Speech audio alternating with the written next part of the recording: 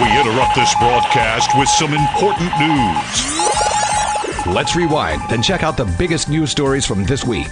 It's time for Taiwan This Week. Good evening and welcome to Taiwan This Week with me, your host Gavin Phipps. And I'm joined in the studio this evening by New Bloom's Brian Hugh. Thanks for having me. And on the telephone by Jieting Ye, the founder of Kadigalan Media. It's good to be here. Tonight we'll be discussing the KMT finalising its candidate for Taipei City's mayoral election, a long-awaited decision on the fate of Guangzhong Min's status as National Taiwan University President-elect, workers taking to the streets of Taipei for Labour Day, and some problems with plans for new ID cards. And we'll also be chatting a bit about a new Taiwan-based airline. But we'll begin with Taiwan losing another diplomatic ally this week when the Dominican Republic severed ties with the island in favour of Beijing. Foreign Minister Joseph Wu is accusing China of using dollar diplomacy to pressure the ally to sever ties with the island, and that accusation came amid reports that Beijing promised the Dominican Republic more than $3 billion in loans to switch diplomatic allegiance. And speaking after the government of the Dominican Republic announced it was establishing diplomatic ties with China, Wu described Beijing's behaviour as barbarous. Now, of course, the Dominican Republic's decision to sever ties with Taiwan is being widely seen as part of China's mounting efforts to put pressure on the Tsai administration here in Taiwan to adhere to the Beijing One China principle and also adhere to the 1992 consensus, both of which the Tsai administration, flatly refuses to do because it has a different opinion about the matters. Now, the Dominican Republic and Taiwan had been diplomatic allies for 77 years, and the Caribbean country's decision to cut ties with Taiwan now leaves the island with 19 diplomatic allies. Now, the presidential office is also calling on Beijing to immediately stop all behaviour that it says is negatively affecting peaceful cross-strait ties, and the US State Department also came out and said much the same, and it also said that there should be more moves to restart cross-strait talks following the announcement of the Dominican Republic's decision to sever ties with Taiwan, and US officials say that any changes to the status quo in the Taiwan Strait are not conducive to regional stability, and Washington is now urging Beijing to resume constructive dialogue with Taipei in order to avoid further destabilisation. So, Brian, where do we begin here? But we can only say another one. It's become a yearly phenomenon. I think it definitely has been. I mean, we were talking about Swaziland last time. Whether that would follow suit eventually, or just, anytime any remaining allies are raised, this question just comes up. Will this ally break, or will Taiwan be able to maintain ties? And this can only happen 19 more times. So this time, what's interesting is that there's all been this pushback, calls for a change in diplomatic strategy. I think that is something that is new. I think as Taiwan loses, or as the ROC rather loses its remaining allies, it's a question. Why was so much time and energy spent on maintaining these relations? And Taiwan can never outgun China when it comes to spending, infrastructure development projects, or things of that nature.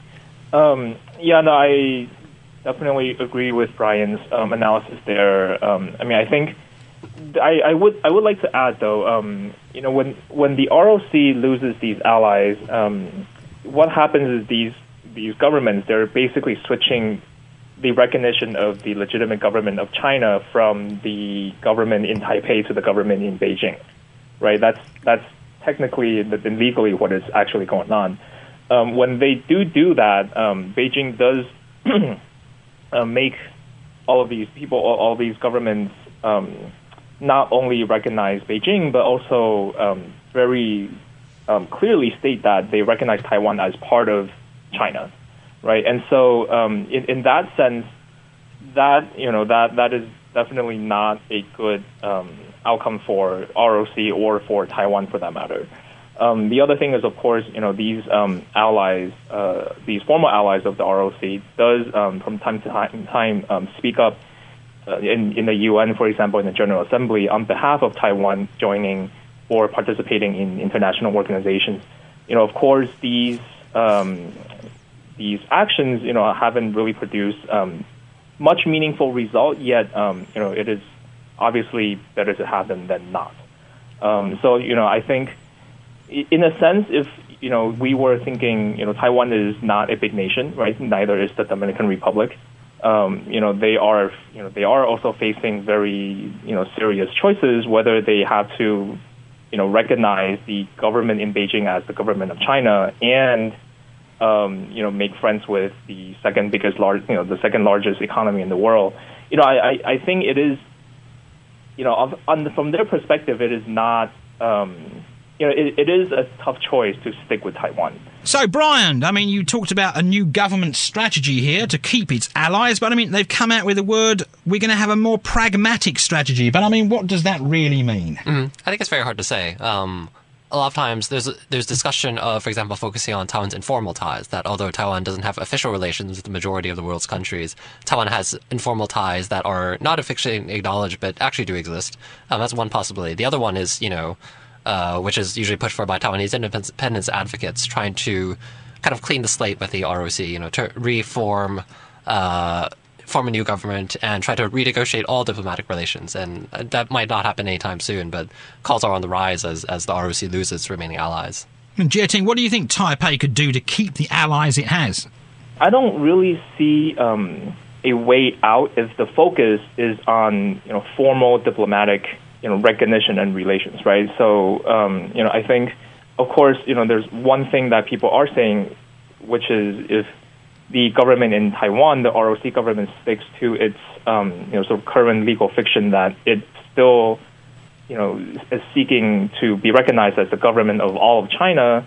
Of course, legally you cannot both recognize Taipei and Beijing at the same time. If the ROC is no longer, and you have a new government that just represents Taiwan, maybe that would, sort of clear the way for that sort of legal knot. But I think in reality, whether it's Republic of Taiwan or Republic of China or whichever, I don't think Beijing would allow for sort of this dual recognition. Yet, I think the ultimate goal is for the countries of the world, right, the states of the world, to recognize both the PRC and the government that's legally representing the people of Taiwan. So I think if we're talking about if we're talking about actual formal recognition, I'm afraid there's not much Taiwan can do. Although I think it is, even with the United States, with Japan, with major allies, Taiwan maintains a robust relationship, right? So, in the absence of having that diplomatic recognition, I think that's the best we can do at the moment. But I do think Taiwan should make its strategy of, okay, we're basically seeking to be recognized as Taiwan. And of course, we welcome any nation to recognize both Taipei and Beijing. And that is not what Taiwan does not want to replace Beijing or fight with Beijing for representation of all of China. I think if that message is loud and clear, I think that would change the game a little bit, I think. Right, well, there has been concern, of course, here in Taipei with KMT lawmaker Lin Yufeng this week, warning that Haiti and Honduras are likely to be the next countries to sever diplomatic ties with Taiwan in favour of China. And former Foreign Minister Francisco O said that he believes the government should be monitoring the status of Burkina Faso, as Beijing is gearing up for a massive China-African cooperation summit in September, and Burkina Faso could actually sever ties. Of course, Brian, Tsai Ing-wen flew to Swaziland a couple of weeks ago on a state visit, but she didn't actually go to Burkina Faso at the time. That's right. It's always debated whenever she has a stopover in what country, what that means in terms of that country's relation to Taiwan. I think, though, there's often very little warning with this kind of diplomatic breaking. Just even, I think, 1 week ago, Tsai was meeting with officials from the Dominican Republic. And so, for there suddenly to be a turnaround like this catches a lot of people off guard. It's very hard to predict. Although I think it gets thrown around a lot by lawmakers, sometimes with political ammunition, with accusation that the Tsai administration is not doing enough to safeguard Taiwan's diplomatic relations or has taken a lax approach when it should be much more proactive. Right, and of course, in fact, Haiti actually turned around after the KMT lawmaker said this and said that its ties with Taiwan are safe for the time being. But of course, we'll have to see, and seeing as we have one of these a year, maybe two even, maybe we'll have two this year, we don't know, we'll have to see. It can only happen 19 more times. 19 more years, yeah. I can't see Beijing dragging it out that long, though. Anyway, moving on now, and former lawmaker Ding Shou-zhong won the KMT primary to become the party's candidate in the Taipei mayoral election this week. Now, Ding won all three of the KMT's primary public opinion polls and apparently had an average score of 47.63% in approval ratings. He beat out former lawmaker Sundar Jian, former Mainland Affairs Council Deputy Chief Zhang Xianyao, and Taipei City Councillor Zhong Xiaoping. Now, the primary consisted of public opinion polls, and of course, well, these three different companies carried out these polling issues, and they had two televised debates. Now, Ding is expected to be formally named as the party's candidate for Taipei during a KMT Central Standing Committee meeting next Wednesday. So, Brian, good choice. Of course, Mr. Ding, he's tried several times before to be the Taipei's candidate, KMT's candidate for the Taipei mayor. 4 times in the past, right. I believe. It's long been a political ambition of him to become mayor of Taipei, and it's not too surprising then that he wants to run again. But the KMT decided to go with him means that they're relying on someone that's older and more established rather than a candidate that could catch people off guard. It's not surprising that he won, I feel like, because his challengers were somewhat strange. One was accused of treason, and his premiere event was with his announcement that he was running for mayor was alongside people dressed in Avengers cosplay. So I think they were not really serious candidates, but at the same time, it illustrates that the KMT is relying on old strategies to try to win Taipei over this time. And there was no controversy about the polls. Of course, there's been controversy about a couple of these primaries by the KMT, but there was no controversy over the Taipei one. That's right. I feel like it's primarily because none of the other challengers were they had any real threat to Ting. Right, and of course the DPP, Jia Ting, has yet to say whether it's going to back incumbent Mayor Ko Wen-je or run its own candidate in the city. I mean, if you were in charge of the DPP, what would you be thinking at this juncture in time? Yeah, I think the DPP is really stuck, between a rock and a hard place. I think there's this, still kind of this untested hypothesis, right? Whether Taipei is winnable by somebody other than the KMT, right? And I think in 2014, we sort of saw that okay, if the DPP steps aside and then let basically back a sort of not nominated its own person, but back somebody who's has some sort of claim to being independent, they did have a shot, right? But then I think looking back, it was also because the KMT nominated somebody that was widely unpopular. So I think I do want to say I think in this case, whether you basically have to say, okay, is the goal of not letting the KMT win the Taipei mayorship more important, or is it more important for the DPP to win? And I think with somebody like Ding Shou-zhong, I think, the DPP would have to make a choice pretty soon, one way or another. A recent poll by the DPP showed that 70% of its supporters actually want the party to nominate its own candidate for Taipei's top job. And that same survey also found that Ko Wen-je has a 35% support rating among Taipei residents, while the KMT's recently nominated Ding Shou-zhong has a 30% support rating. Now, Brian, of course, the DPP, Liu Shoulien, former vice president, has said she wants to run. Pasuya Yao, lawmaker, said he wants to run. And the DPP didn't ask about Liu Shoulien in this poll, but they said Pasuya Yao has a 25% support rating. So he's still below the KMT and Ko Wen-je. You're in the charge of the DPP for 1 minute. What would you do? It's hard to say. I think that's correct. The DPP is between a rock and a hard place. What is interesting about Pasuya Yao is that he's also been someone that's run for mayor many times, and it's also been a long-standing ambition. So he's maybe the DPP counterpart to Ding Shou-zhong in some way. On the other hand, Annette Lu is much more traditional, and her kind of throwing her hat into the ring is a little odd. That might actually not work out well for the DPP because she does have supporters, and so that kind of splits the views within the DPP. And then you have Ko Wen-je facing Ding Shou-zhong with the KMT seems to be much more coherent though behind him, and with the DPP in disarray, that does lead to challenges that it must overcome. I mean, the DPP in New Taipei City with Zhu Zhenchang illustrates that's also relying on kind of old hands, on stability, what it can count on, and in the face of the KMT for Taipei, it's also similar, I think. And there should be a decision by the end of the month, because apparently DPP officials are set to hold talks with incumbent Taipei Mayor Ke Wen-je next Tuesday. Would you like to be a fly on the wall there? That'd be quite interesting. I wonder what they would talk about behind closed doors. I mean, how do you see these talks working out? Do you see the Ke Wen-je wooing over the DPP once again? Yeah, I mean, if I were Ke Wen-je, I would definitely want them, want to have the backing. I don't want to be I don't want to have another challenger come at me from the opposite side, right? And so, yeah, I definitely would want the DPP support. I think he would have to kind of answer some of these criticisms about his China stance, and of course, some of the other, sort of city administration type criticisms, But I think. Yeah, I do hear that there are a lot of DPP supporters who are unhappy with Ke's, primarily with his China stance. So, I think that's something to watch for.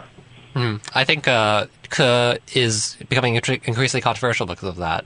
For the DPP to support him, then that raises the accusation that the DPP has really backed away from many of its traditional stances, including on Taiwanese independence. And core supporters of the DPP or longtime supporters of the DPP will take that as betrayal. There's an increasing amount of hatred towards Ke Wen-je in the Pan-Green camp, and that's not going to go away anytime soon. I think Ke also can't deal with it. But I think also Ke maybe could stand to gain from going it as an independent and saying that I'm free from both parties and I stand above them and I'm beyond this partisan politics. That does appeal to many Taipei voters, I think. Because, of course, it's Taipei, not Kaohsiung. That's right. Not going to work in Kaohsiung, really. Anyway, now we'll jump into a story that we've been talking about for several weeks now, and it reached a crescendo this week, and that's the long-running dispute over Guanzhong Min's election as president of the National Taiwan University. Well, his future has now been signed and, well, sealed, some might say, but some might argue otherwise, after the Ministry of Education ruled that his election was based on flawed selection processes. Guan was, of course, declared the winner of the university's ballot in January, but he hasn't been allowed to set foot in his office, rather, because, of course, the Education Ministry has questioned it and said, well, there might have been a few conflicts of interest there.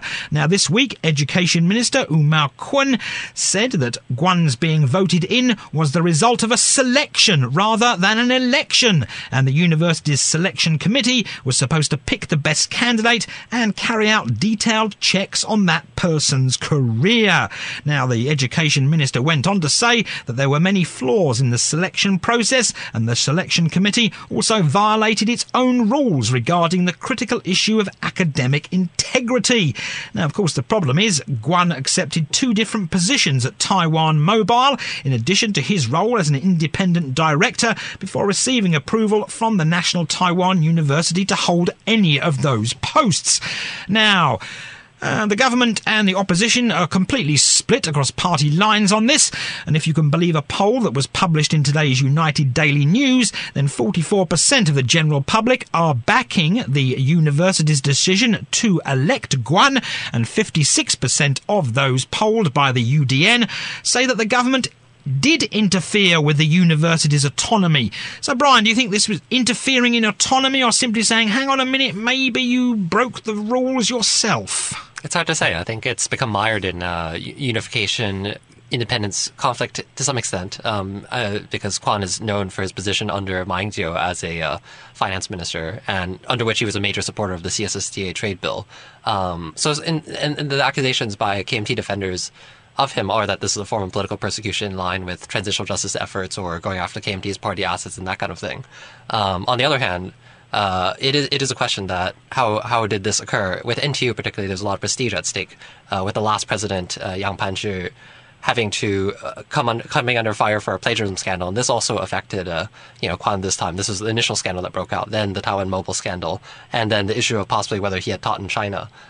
Which it is interesting that the Ministry of Education decided to focus on the Taiwan Mobile conflict of interest as its entry point into removing him or blocking his appointment, perhaps not wanting to touch this more sensitive cross-straits issue. I think one of the biggest questions that comes down on this is are we trying to set a precedent where the Ministry of Education and by extension the ruling party has the final say in what national universities do, right? And I think a credible argument could be made that then yes, because these national universities are funded and are basically they should be oversaw, right, overseen by the government, and which theoretically does represent the people, the nation at large. I think this is a question of do you hold on to does the university claim autonomy, but then hold on to a system that is flawed and perhaps even corrupt, right? Or we as a society or as a nation basically say, okay, well then the politicians in charge then get to say what has the last say as to who should be the president of national universities. And so I think if we look at it at that level, I think the answer is pretty clear, right? I think there should be a full audit of the university's practices, right? And they should be much more transparent about how and why certain candidates were chosen. And I think that's what I think the Ministry of Education should be pushing for for NTU to come out and to basically explain what is going on. Right, and of course, university groups affiliated with the NTU and the KMT are calling for the government to simply reverse the ruling from the Ministry of Education. And while Guan himself is threatening to sue the government over its decision to void his university presidency. Obviously, the KMT opposition to this, do you think the KMT is backing Guan simply because it's an opposition party? I think that is true, yes. I think that there are valid calls for university autonomy to be defended. For example, the NTU Student Association came out against the ruling by the Ministry of Education. But at the same time, it's become rapidly politicized by the KMT and these kind of background issues regarding, again, pan-blue and pan-green. For example, there's calls on campus for a new May 4th movement, which took place in the early 20th century in China. And in context of Taiwan today, oftentimes when you talk about the need for a new May 4th movement, that means having some kind of pan-blue youth movement. Or some kind of Chinese nationalism. And so that these kind of issues have risen up very quickly, and that's kind of drowned out, actually, just what the actual consideration of how transparent this process is, or how to defend principles of university autonomy that go back to the democratic movement as a way to defend academic and political freedoms. What about Guan threatening to sue the government? Do you think he's going to get away with suing the government, or do you think this is just a threat? I think that the controversy will drag out. I think it is in Guan's interest as a politician, more or less, to prolong this. And so filing a lawsuit is one way. And there are many high-profile lawsuits filed by politicians simply to raise attention to an issue or to keep in the news or that kind of thing. There are even calls for Guan to run as mayor of Taipei City, leveraging on this popularity from the scandal. So it's a way to keep in the news. Possibly, but I think the Taipei general public are probably sick of this in the news, to be honest with you. It's not a very sexy story, is it? No, it isn't. Anyway, we have to take a short break now, but we'll be right back after these brief commercials.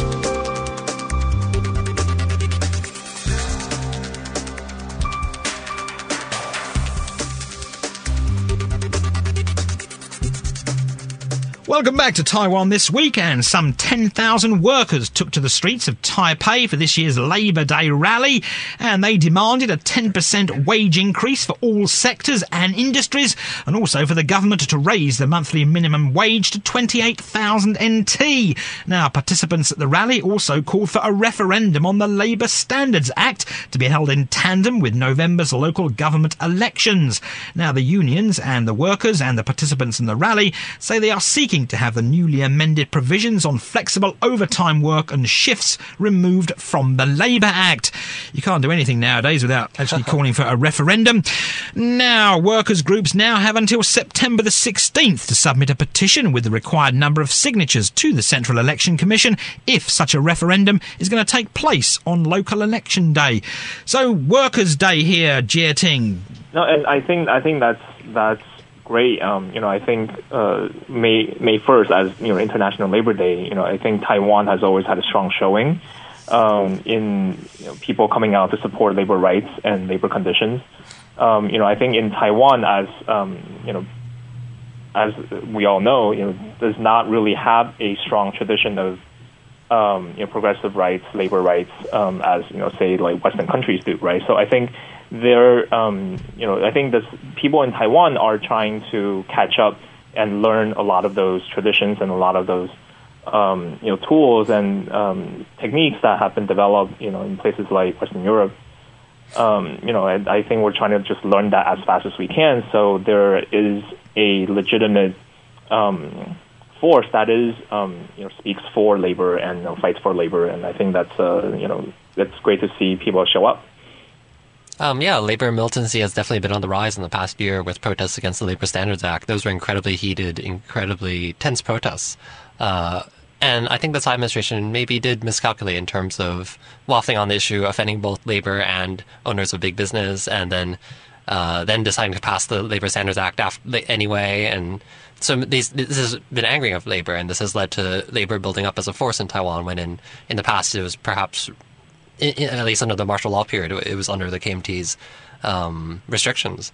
And so now it's a question what follows next for labor, and labor has adopted the tactic of pursuing a referendum, which almost every civil society group of any political stripe is pursuing right now for a lot of issues. It remains to be seen how successful that will be, or whether labor can manage to really build outrage or leverage on outrage in elections in some form. I mean, that's kind of the challenge now, just with elections coming. How do you present a threat to the DPP to make it reverse course, whether that be through referendum or threatening not to support DPP candidates, or third parties leveraging criticisms within the legislature and taking action to block future legislation from passing, that kind of thing. But I mean, this referendum, they want the Flexible Overtime Work and Shifts Act removed from the Labour Act, which of course caused a lot of controversy at the time, because of course Labour groups said that this part of the new Labour Standards Act was basically set up by the business owners and the companies. That's right, because originally the Tsai administration reformed the Labour Standards Act twice, and the first time around that some business groups did actually meet with the Tsai administration, they still weren't happy with it, which was what led to the second revision of it. And that of course provokes labor, because that is seen as a government directly bowing down before corporate interests. I think what's on the Tsai administration's mind is that it fears big business going to China because labor is cheaper there, and so that's part of the reason why it wants to keep low salaries in Taiwan, or these kind of undo these labor reforms in the past 30 years. At the same time, though, that does offend the people that are workers, and workers do have the option to go to China themselves if they make more. So it's kind of a double bind. It'll be the amendments to the amendments to the amendments to the amendments. We're just going to get fed up with amendments here. Anyway, President Tsai Ing-wen responded to the Labour Day rally, saying that her government will seek policies to raise salaries and improve the workplace environment. So, Jieting, I mean, let's raise salaries. Great thing for a politician to say, but I mean, do you think that President Tsai Ing-wen and her government can actually do this?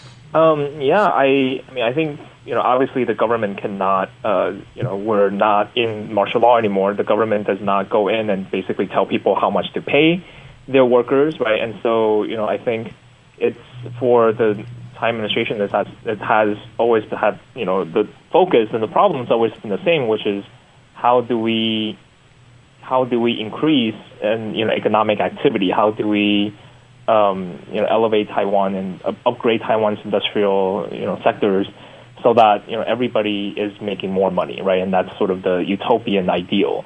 I think in this case, if you're talking about sort of labor standards, I think ultimately those things can be negotiated, because they are you're moving a mark on a spectrum, right? You're trying to calibrate, what is a good wage, with good minimum wage, and what is a good, working hours, and so on and so forth. I mean, the same, we see the same kind of protest that's going on in Paris, for example, right? People, the new president the president in France are, basically trying to relax labor standards there as well, and then you see protests and strikes in Paris there as well. So, I think for the government, I think it's easy for anybody to come out and say, it would be great if, everybody made more money, but the question is, but how do we do it, right? And, for Taiwan, that's sort of been the $1 million question. How do they do that? And of course, Brian, I mean, to play the devil's advocate here, of course, the KMT would argue that better cross-strait ties would lead to higher salaries and more jobs. A viable argument, or maybe questionable? It's hard to say. The Tsai administration certainly wants to turn Taiwan's attention towards, say, Southeast Asian countries, or even recently it was proposed with Africa to build stronger ties with these countries as a way to so that Taiwan is not so dependent on China. But again, in terms of salaries and lower cultural barriers for workers moving elsewhere, China is always going to be the big option, and that's a reality that Taiwan still hasn't had good answers to. With regards to the minimum salary issue, I mean, calls have been on the rise globally for raising the minimum salary. But in Taiwan, I think based on comments by Tsai and Premier William Lai, the Tsai administration seems to want to adopt the strategy of convincing industries or businesses to voluntarily raise their minimum wage. There was a sort of publicity stunt where Tsai went to a Mossberger and praised their salaries, for example, and brought her staff there and treated her staff. It's a question, though, whether companies will do this voluntarily.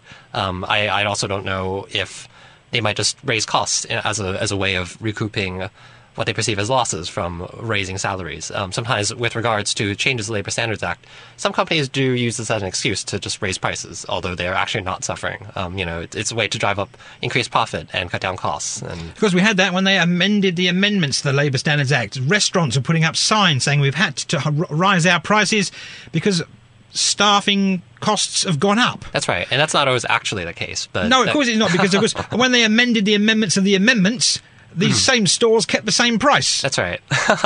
Where theoretically they should have probably put the prices down. And so I imagine if, say, a referendum is successful somehow, then the same cycle will repeat itself. I mean, do you really think they're going to get a referendum on this? It's hard to say. I think that the referendum is very untested because just the benchmarks are viewed by many as too low. But at the same time, just there has not been a nationwide referendum since the changes were passed. Although efforts are moving steadily in that direction, and so it remains to be seen. I also just don't know how the public would vote on the issue. Yeah, so as a California voter myself, we basically get hit with referendums, every single election cycle, right? Basically every election cycle we get 10, somewhere between 10 and 20 referendum questions.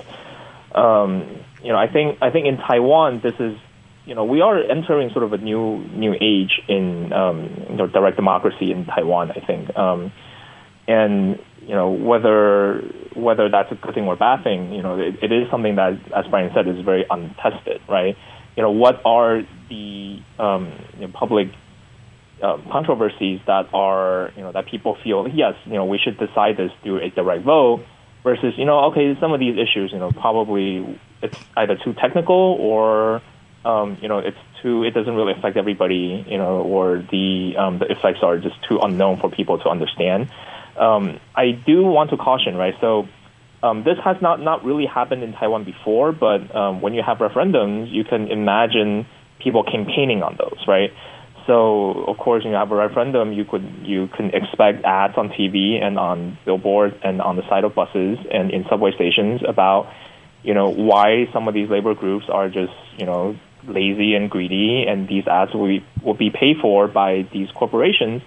And I can't say that these ads are not effective across the board, right? And so in one way that does engage the public more in the debate. On the other hand, it is.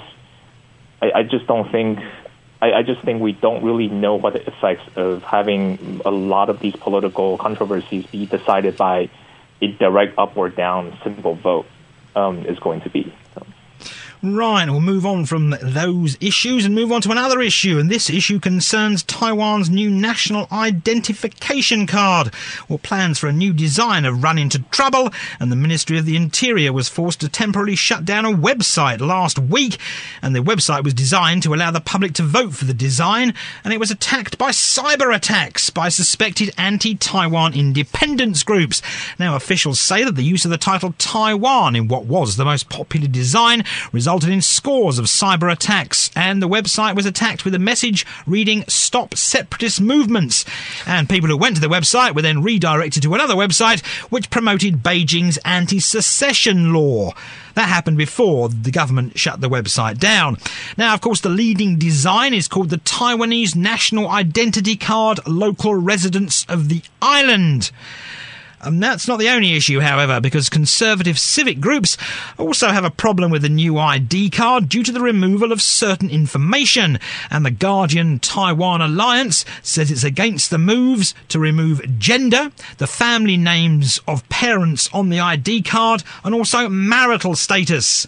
So there, do you find that offensive, Brian, to remove the gender, the family names of your parents and your marital status from ID cards, or do you think that's okay? I think that's okay, but because I think that these conservative groups that have got on board, part of their concern is that the family or the institution of the family is under attack in Taiwan with pushes towards marriage equality and that kind of thing. And there's all this fear-mongering about that changing the constitution and the definition of the family will lead to the breakdown of family structure, and that so there's paranoia that these changes on these IDs are a step towards that by the government, a secret machination of the Tsai administration, if you will. And, with regards to, say, parents, I mean, that just further puts the family at the center of things. It's not surprising, though, I think, that the ID cards would become an issue of contestation. Just you've seen this with currency, flag, redesign contests, and the Taiwanese passport itself. I mean, just ID has become a site of contestation about identity in recent years. And Jieting, have you seen the ID card designs? Yeah, I have, and I do have to say, from a aesthetic perspective, I do personally like the winning design.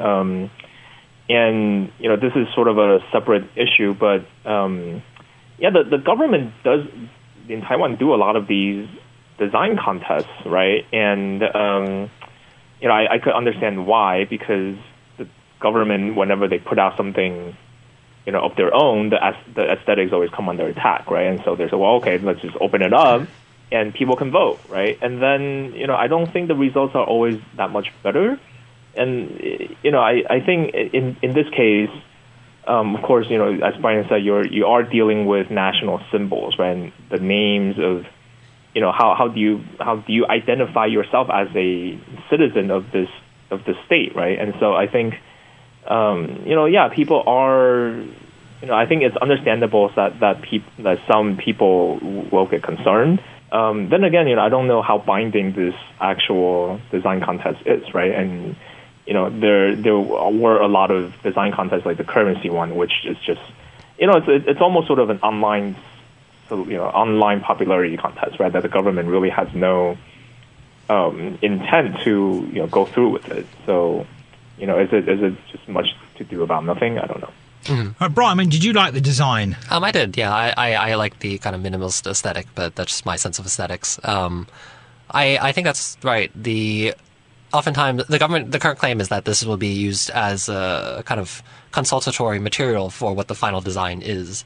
But oftentimes it is hypothetical. What is interesting is I think the current wave of contests for designing a new flag or currency or ID came after the Taiwan passport campaign, in which was started by a pro-independence designer to put stickers onto the Taiwanese, the ROC passport, so it read Republic of Taiwan. A lot of times when these contests are pushed for, they're by pan-green actors from the DPP or the MPP to kind of reinvent Taiwanese identity, to create something that is more pro-Taiwan. And so it's not surprising that it very quickly becomes a contest between identities. The third highest voted design was very ROC nationalist, for example, versus the design which was more pro-independence. That was the Sun Yat-sen Nanjing design, the colourful one. That's right. That looked a lot nicer than the minimalistic one, but obviously that's going to offend people.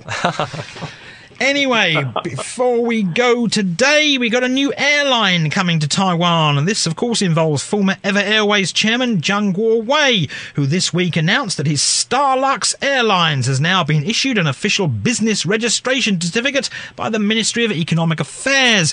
Now, that means, well, they now have to pass a 5-stage Civil Aeronautics Administration evaluation process in order to acquire the Air Operator Certificate, and as Starlux and Zhang say they they hope to begin operations in 2020 as scheduled. Now, according to Zhang, Starlux will initially operate 10 Airbus A321neo narrow-body aircraft on lease, and they'll initially serve destinations across Southeast and Northeast Asia. So, Brian, does Taiwan really need another airline? It's hard to say. I think what is interesting about the Starlux is that it's from a split in the Evergreen family after the founder died. And so this is the eldest son of the Chang family that owns owns Evergreen. And he split from the family, and now he wants to create his own airline. So maybe just goes back to a family feud between airlines or airline-owning families. I mean, do you think the islands... I mean, it's China Airlines, Ever Airways, another... Because this is not going to be a budget carrier. Mm-hmm. Yeah. I mean, it'd be good to have another name that's to the list of airlines that are from Taiwan, I think. Maybe it would help something for Taiwan's international recognition that there's another airline that you can see be like, oh, it's from Taiwan. So, Jetting, you're flying home from San Francisco to Taipei. You have 3 airlines soon to choose from. Well, actually, in fact, I have more than 3 airlines to choose from, right? I mean, United flies a very budget kind of flight. You have Japan Airlines, ANA. If you want to fly to Taipei, you can transfer at Incheon if you fly Korean or if you fly Asiana. And yeah, if you just do a quick search, you can fly China Eastern, you can fly Air China.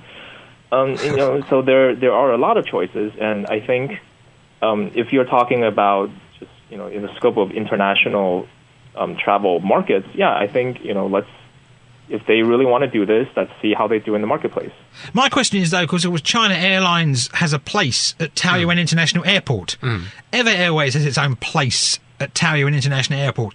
I mean, do you think that Starlux will get its own gates at... It's hard to say. They are building a new terminal, so when Terminal 3 is complete, I wonder what it will look like. Perhaps they do intend for the company to... Well, I can't remember when the terminal is complete, but they could maybe allocate some space there for it. And what do you think Ever Airways is thinking? Do you think they're worried, or...? I wonder about that. It's very hard to enter the market with something that's as, I think, resource-intensive as airlines, and so I don't know if they actually do view it as a serious competition or not. Though I'm sure that the family anger runs deep with these splits. Yeah, I mean, I think it really depends on how Starlux differentiate itself, right? Whether it's by price or by service or by their destinations, and I think airlines. I think people kind of don't expect much from airlines these days, and so I for one, I'm kind of looking forward to what they can do. I don't have extremely high hopes, and I kind of have a problem with the name. I wish they, but that's of course I'm not the one with the money or the the control, right? And so if they do well, I think that's good for the marketplace. If they don't, then they will know when to get out of the business. I mean, Starlux does sound like a budget airline name, Brian. You can't argue. It does sound like a budget when you airline. try to put Lux in the name of something that makes it seem unluxurious, I think that's when you try to show off you being luxurious, then you oftentimes don't see that way. As for me, I think what I'm just primarily concerned about is that so long as they don't beat passengers like with United, and so long as the food is good, I'm probably happy with it. Anyway, that's where we'll leave the show this week here on Taiwan This Week. And I've been joined in the studio today by Brian Hugh. Good night. And on the telephone by Jieting Ye. And have a good weekend. Thanks for tuning in to this week's edition of Taiwan This Week here on ICRT with me, Gavin Phipps. And don't forget to check out Taiwan This Week's previous episodes on podcast.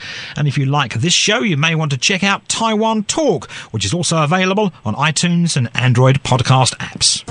Tune in again next Friday evening at 8:30 for another informative look at the top stories of the week with Taiwan This Week. And don't forget to also check out our podcast on our website, icrt.com.tw.